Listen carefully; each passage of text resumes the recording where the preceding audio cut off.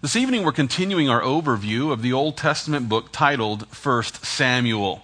But before we examine the events that are found here in 1 Samuel chapter 30, we should take a moment to place our text back into its context. It'll help you to remember, first of all, that David and his men, there were 600 men with David. They set out to escape the unrighteous wrath of King Saul. And with this as their goal, they decided to leave the promised land of Israel. And they decided to move their families to the Philistine city of Ziklag. And it was there in Ziklag where David and his men pretended to be the servants of a Philistine king named Achish. Well, then after they had been there in Ziklag for about a year, King Achish called them to join the Philistine army so that they could join them in their campaign against the armies of Israel. Thankfully for David and his men, the other kings of the Philistines, they questioned the allegiances of David and his group. And it's for this reason that the Philistines decided to send them back to their homes, which were back in Ziklag.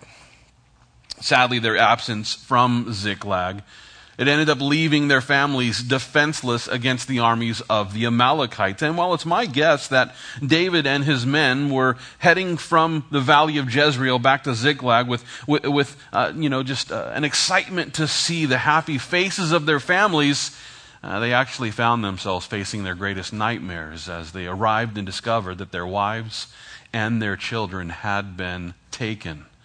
And what's even worse is that Liam Neeson wouldn't be around for another 3,000 years or so. So now as we study this situation found here in our text tonight, we're going to consider the way in which the enemies of our own soul, those enemies are doing everything that they can to carry our families away into the carnal captivity of sinful bondage. And not only that, but we'll also see how the decisions that we make today, they can actually end up leaving our families vulnerable to the attacks of the devil and his demons, much like when David and his men took off with the Philistine army and left their families unprotected. Well, with that being the case, let's turn our attention now to the events that we find here in 1 Samuel chapter 30. If you would look with me here beginning at verse 1, because here we learn that it happened when David and his men came to Ziklag on the third day that the Amalekites had invaded the south and Ziklag, attacked Ziklag and burned it with fire, and had taken captive the women and those who were there, from small to great.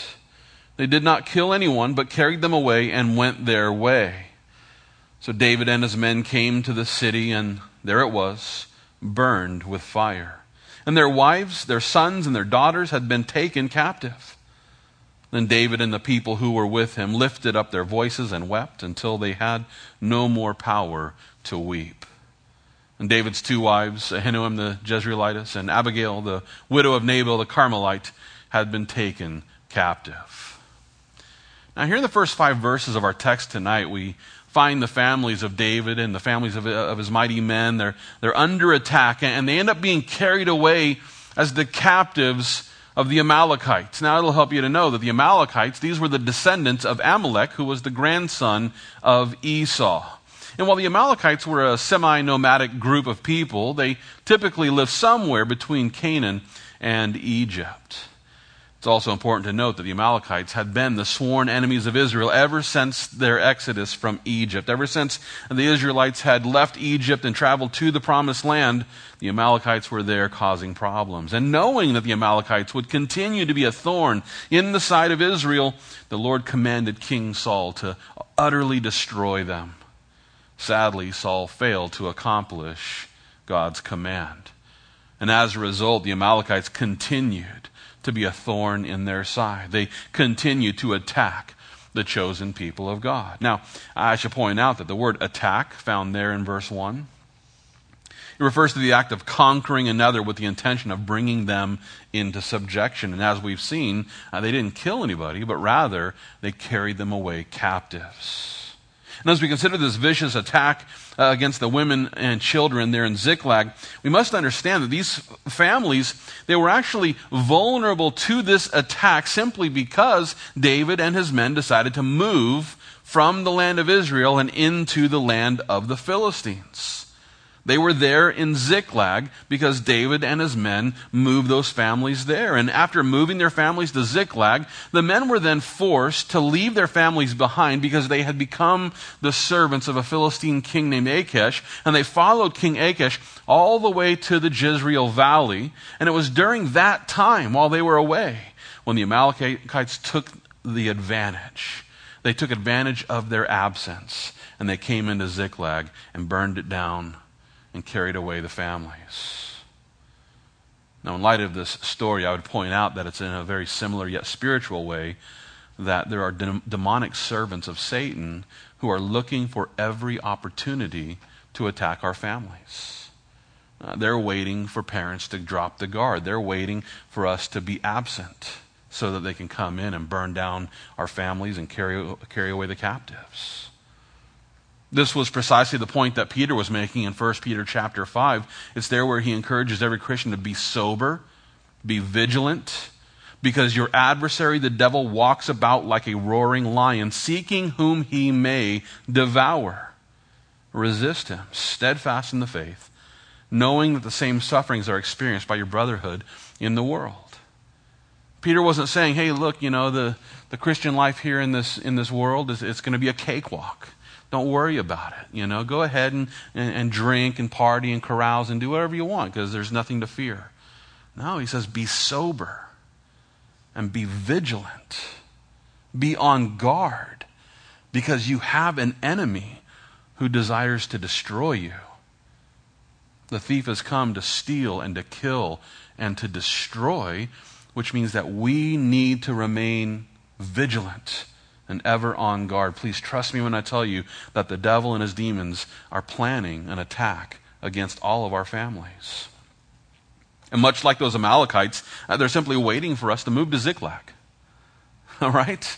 They're just simply waiting for us to move our families to Ziklag, or in other words, they're simply waiting for us to just kind of stray away from the accountability of Christian community. They're waiting for us to become more focused on secular things than spiritual things. They're waiting for us to drop our spiritual guards so that they can come in and lead our kids into the carnal captivity of sinful bondage. And I'm here to tell you that all you have to do to allow this to happen is nothing. Just do nothing. Don't lead your kids into spiritual disciplines. Don't spend time, leading them into devotions. Don't bother bringing them to church on Sundays and Wednesdays. Just do nothing. And you'll be absent, much like David and his men when they went to the valley of Jezreel. Just be an absent parent and just allow the enemy to come in and take your kids away captive. Please trust me when I tell you that if you don't place a premium on practicing the Christian disciplines, then don't be surprised when you wake up one day and find that your kids have been taken away captive.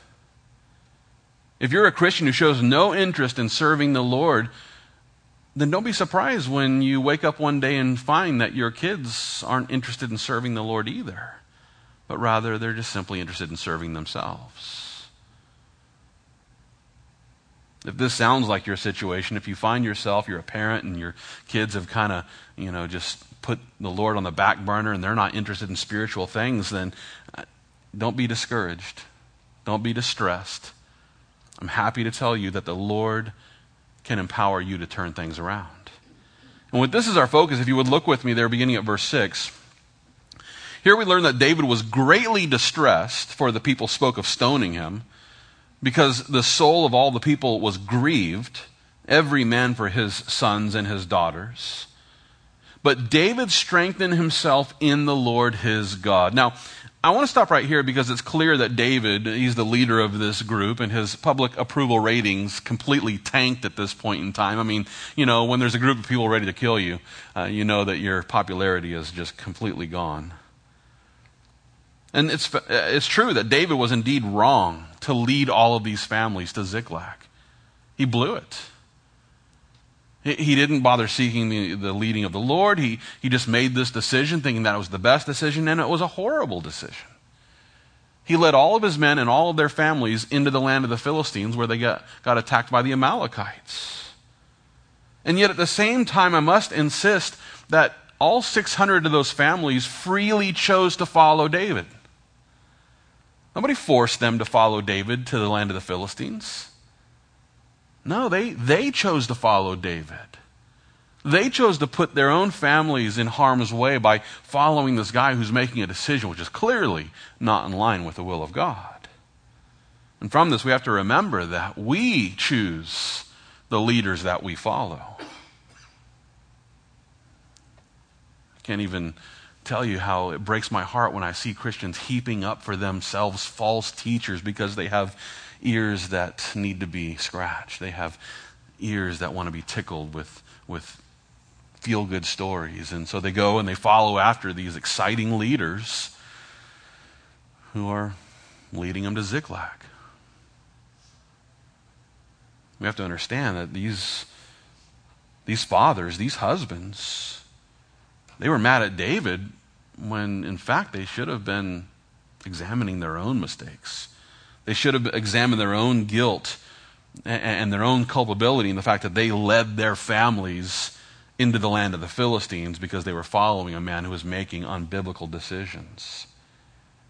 In similar fashion, listen, the Christian who realizes that their family has been carried away into carnal captivity, they should first take some time to examine their own commitment to Christ. They should take some time to examine their own decision-making processes. And while I don't mean to suggest that the kids of a committed Christian would never be led astray, it happens indeed.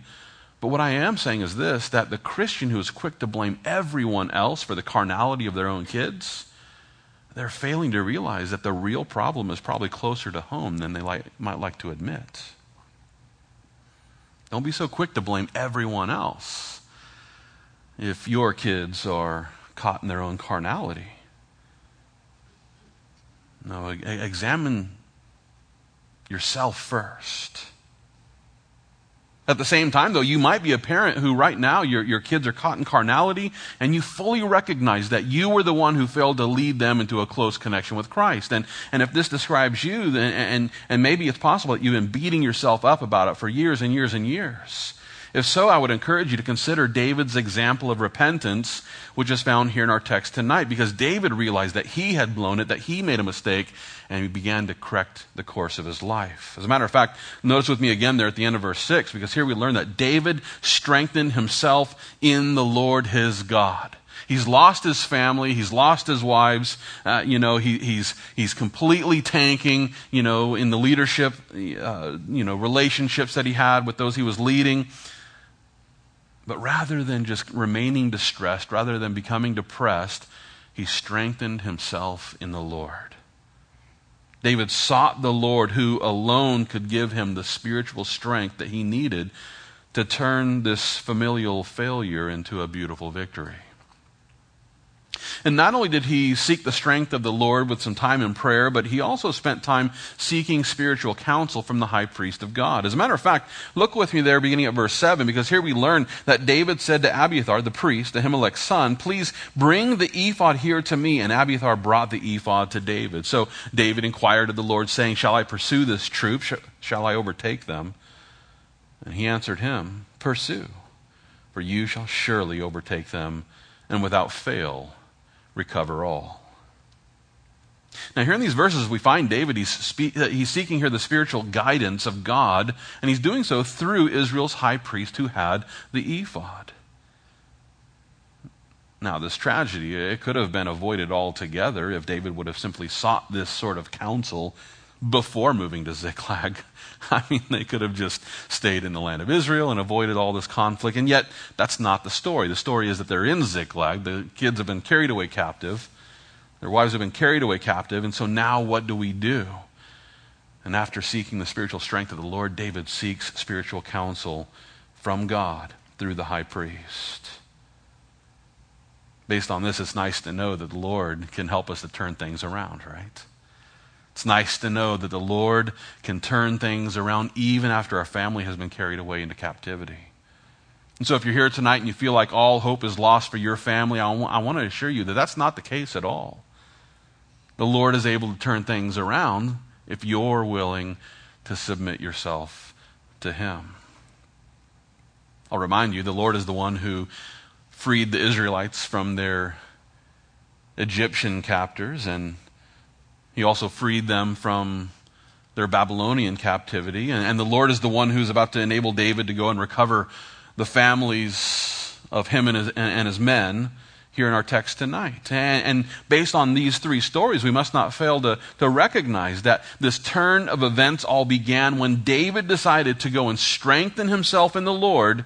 And then after seeking the strength of the Lord, he sought spiritual instructions from the spiritual leader of Israel. And so this is my encouragement to every parent here tonight who finds their families living in the captivity of their own carnality. If this sounds like you, don't give up hope, but rather start seeking the strength of the Lord in prayer, and then seek spiritual counsel from the leaders here in your church. We should also notice that the Lord will oftentimes help us to grow by leading us to help others who are struggling with similar issues. And with this in mind, if you would look with me there beginning at verse 9, here we learn that David went, he and the 600 men who were with him, and came to the brook Besor, where those stayed who were left behind. But David pursued, he and 400 men, for 200 stayed behind, who were so weary that they could not cross the brook Besor. Now we have to remember here that this group of guys, they had actually traveled all the way from the valley of Jezreel to Ziklag. This is about an 80-mile journey, which I'm guessing probably took them 2 days. And so it's no wonder why there were so many who were too weary to continue traveling. They probably traveled at a fast pace because they were in a hurry to get home. They wanted to see their family. And so by the time they got there, there were 200 who were just too tired to continue. 200 men didn't have the strength to pursue the Amalekites. And based on this, I would just point out that there are many Christians who find themselves completely spiritually exhausted, and the reason why is due to the fact that they've expended all of their energy on trivial pursuits or following the wrong leaders. Remember, these guys had followed King Achish all the way to the valley of Jezreel when they were told to turn around and go back home. What a big waste of time. And it left their families vulnerable. And there was 200 who were so exhausted by the time they got back that they couldn't help their families.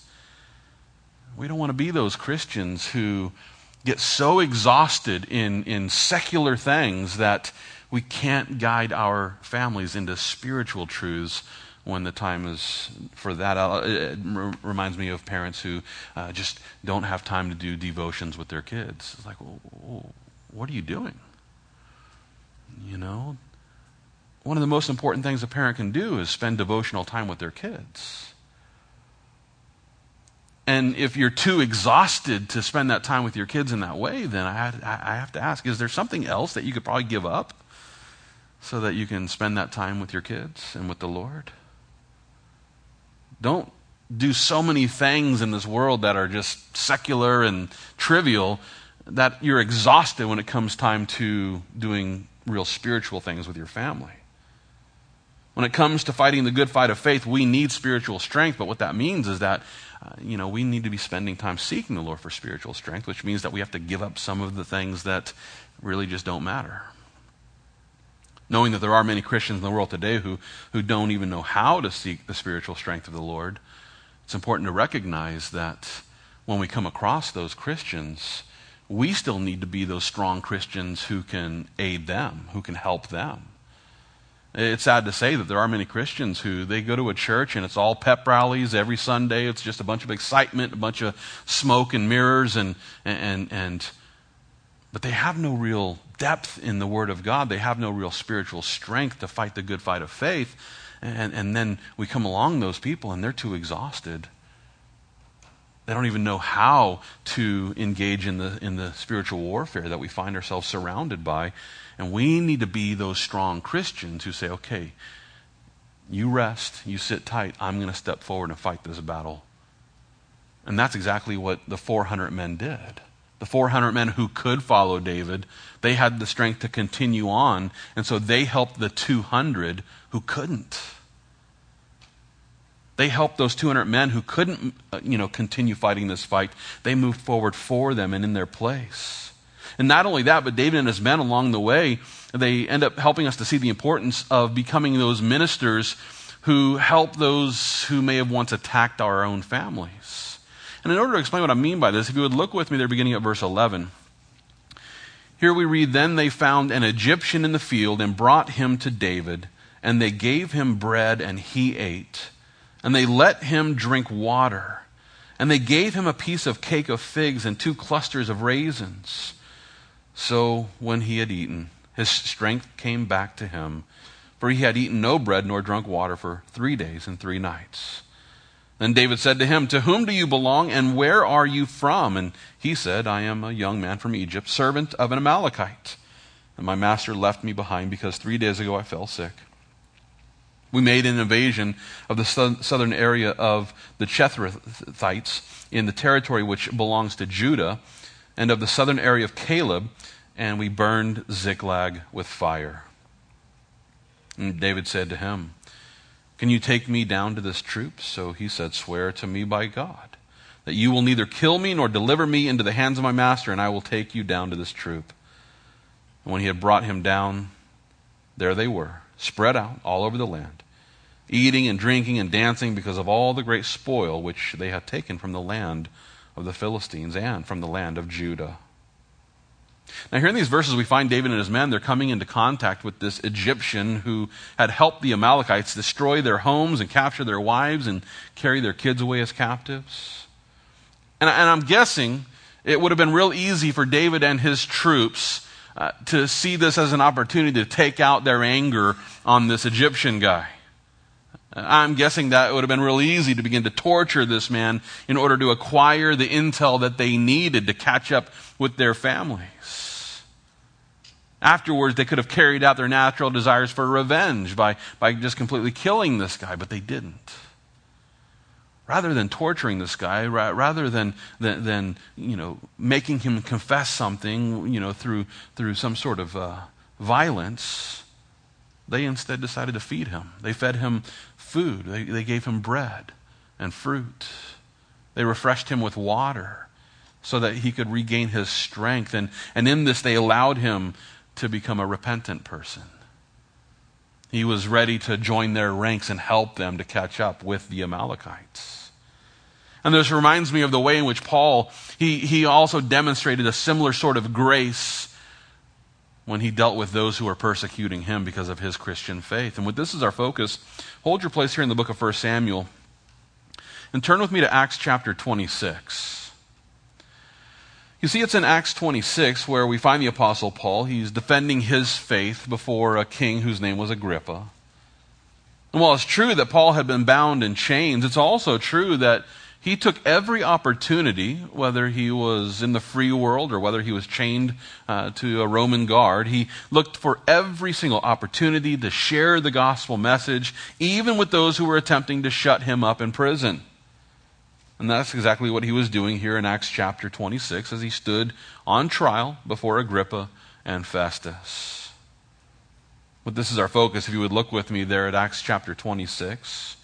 I want to begin reading at verse 24 because here Luke writes, "Now as he thus made his defense, Festus said with a loud voice, 'Paul, you are beside yourself. Much learning is driving you mad.'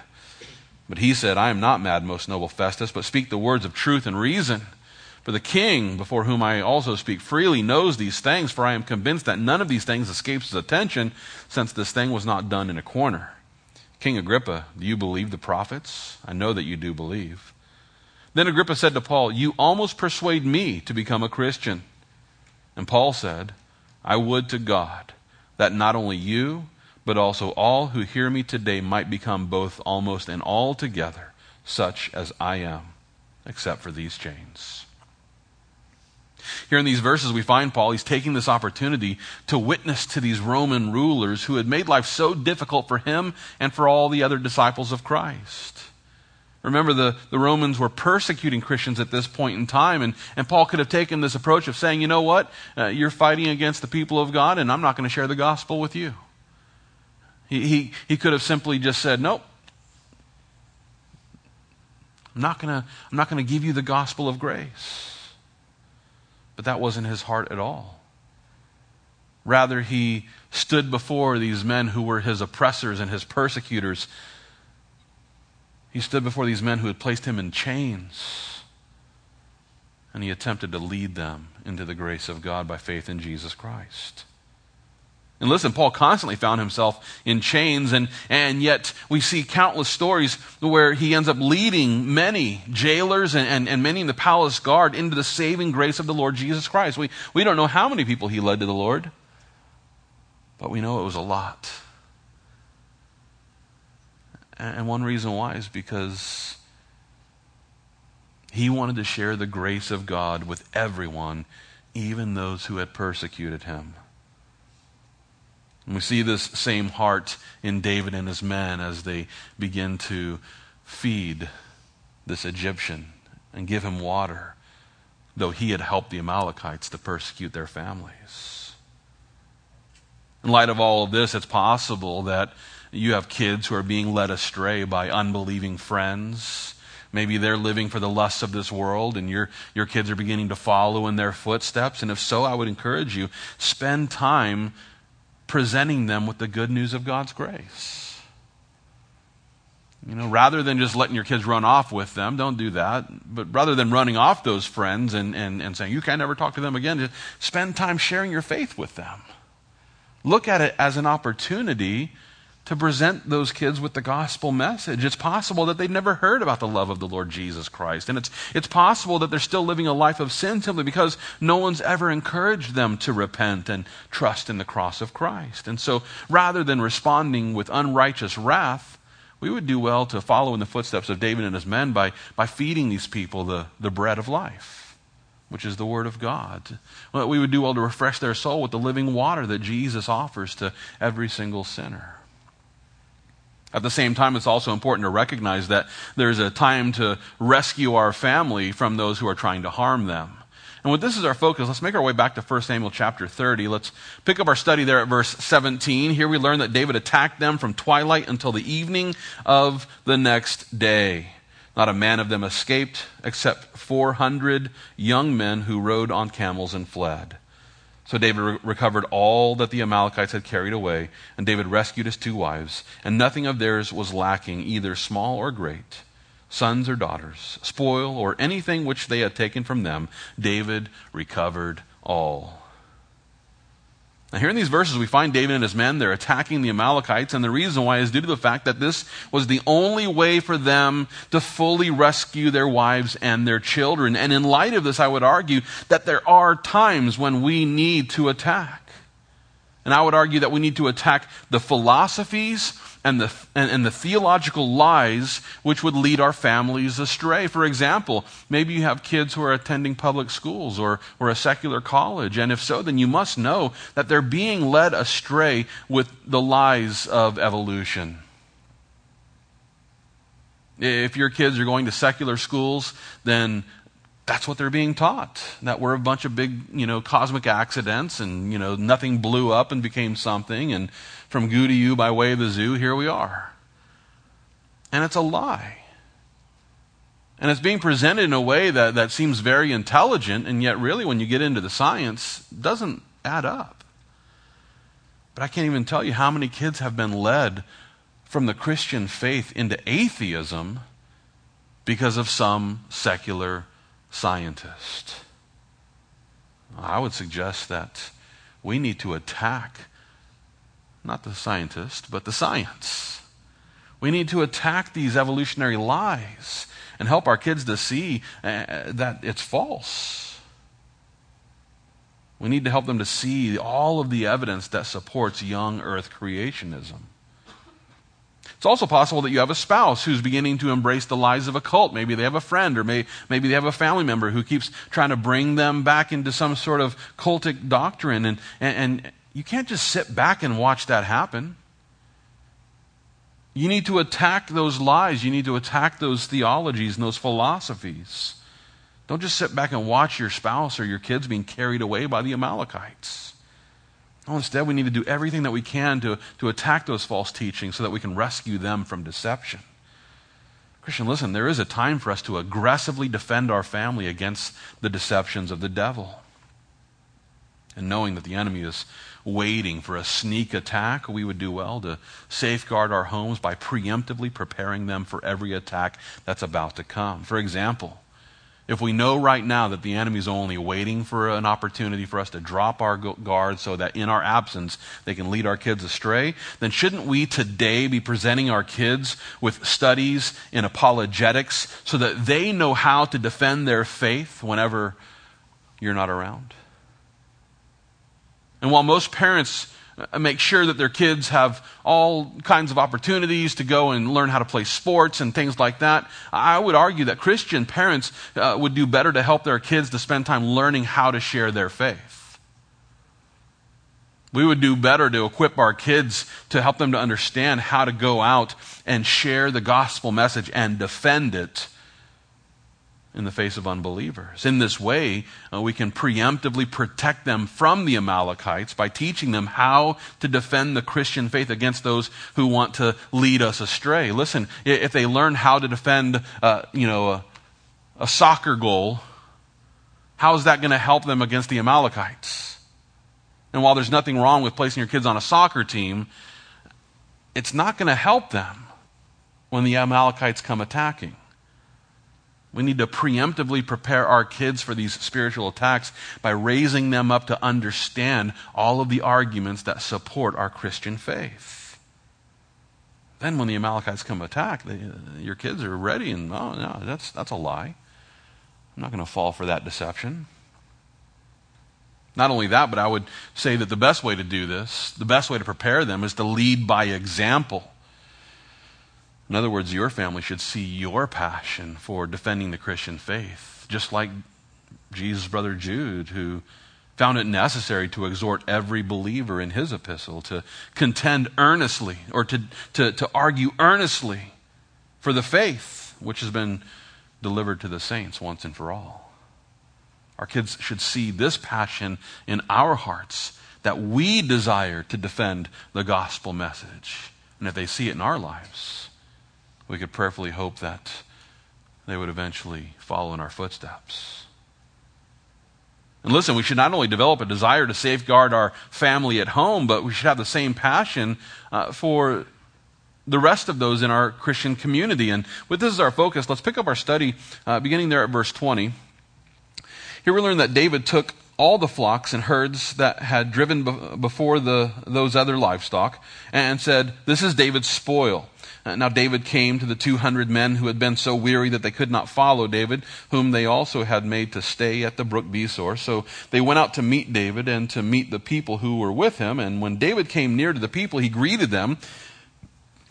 Then all the wicked and worthless men of those who went with David answered and said, "Because they did not go with us, we will not give them any of the spoil that we have recovered, except for every man's wife and children, that they may lead them away and depart." Here in these verses, we're reminded of the fact that 200 men stayed behind, and the reason why is because they were exhausted. The rest of the men followed David. That's a group of about 400. And so 400 men went and pursued the Amalekites. And within this group of 400, there was a smaller group who are called here in this text wicked and worthless men. Very interesting. I'm going to guess that there were plenty of reasons for why these men were considered to be wicked and worthless. We aren't told exactly why, but one evidence of this can be seen in the fact that they had no compassion for the other 200 who were part of their community.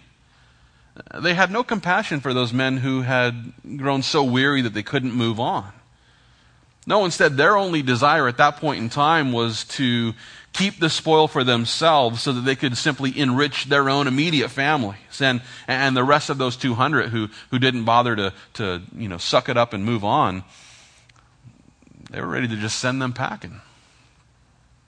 There's no compassion in that at all. And the reason why I say this is because they weren't willing to share the spoils of war with those men who were just too exhausted to move on. And so rather than returning with a desire to bless everyone in their community with the spoils of war, those wicked and worthless men attempted to increase their own personal wealth by withholding the spoils from those 200 who stayed behind. And it's in similar fashion that there are Christians who treat their own income in the same exact way Rather than looking at their income as a way to bless their Christian community with giving a percentage of their earned income to support their church, they instead choose to keep all of their money for themselves.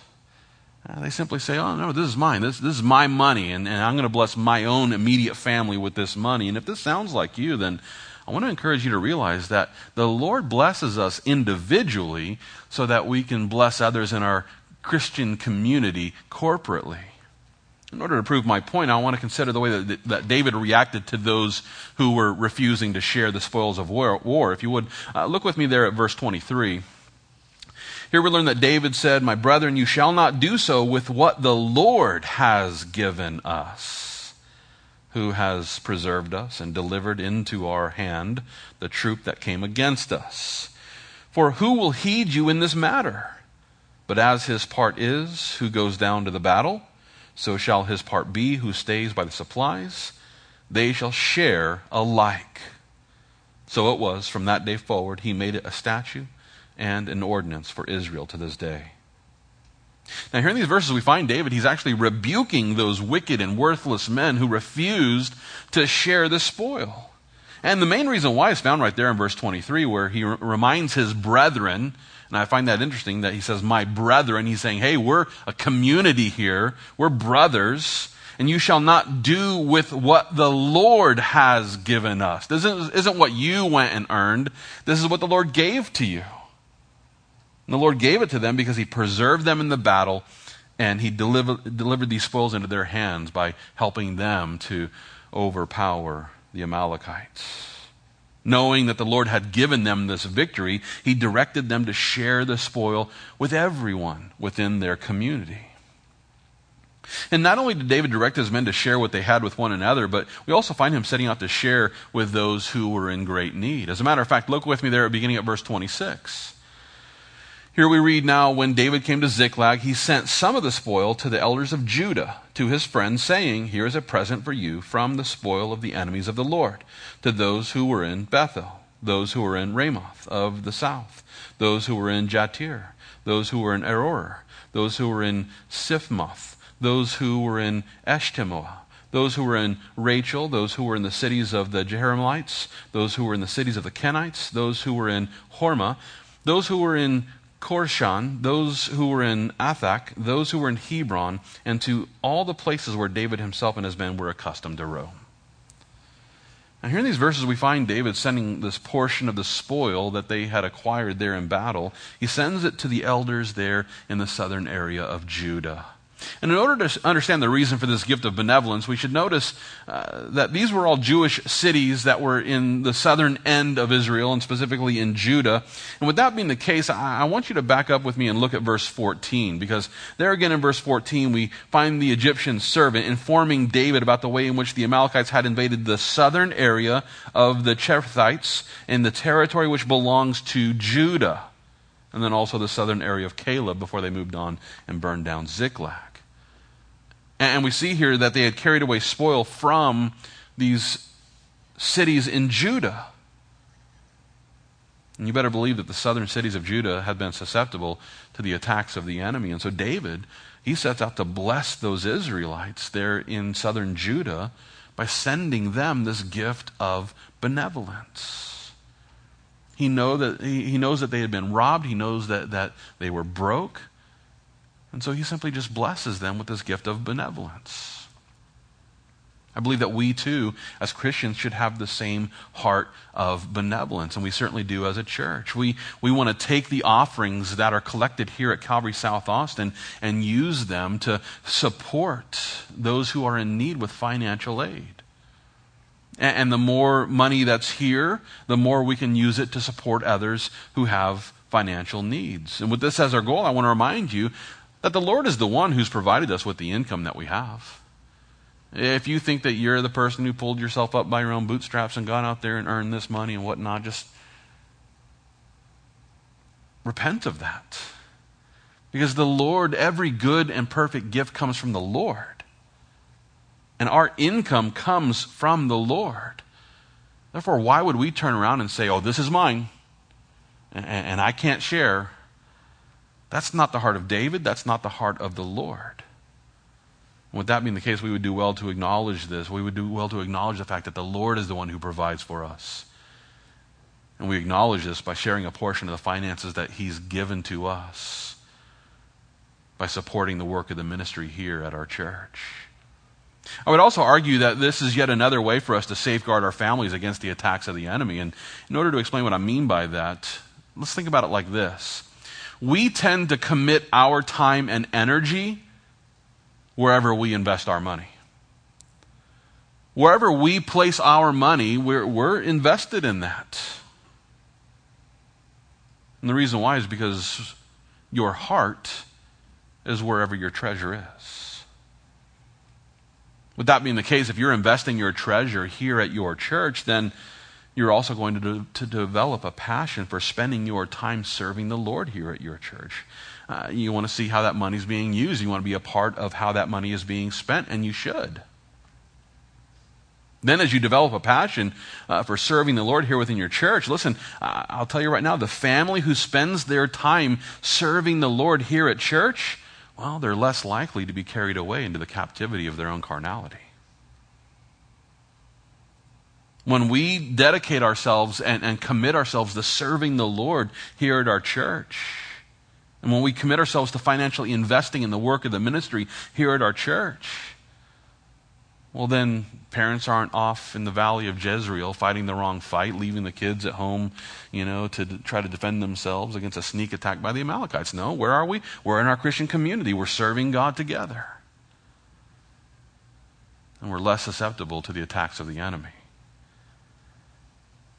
Now, as we begin to wrap up this study, I want to remind you that the Amalekites, they're always looking for the opportunity to lead your family away into the captivity of carnality. And it's for this reason that we must become those diligent disciples who are seeking the strength of the Lord. We need to be seeking the godly guidance of those that the Lord has called to lead. And then we can guard our families against the attacks of the enemy by leading them into a life of spiritual discipline, all for the glory of God. Let's pray.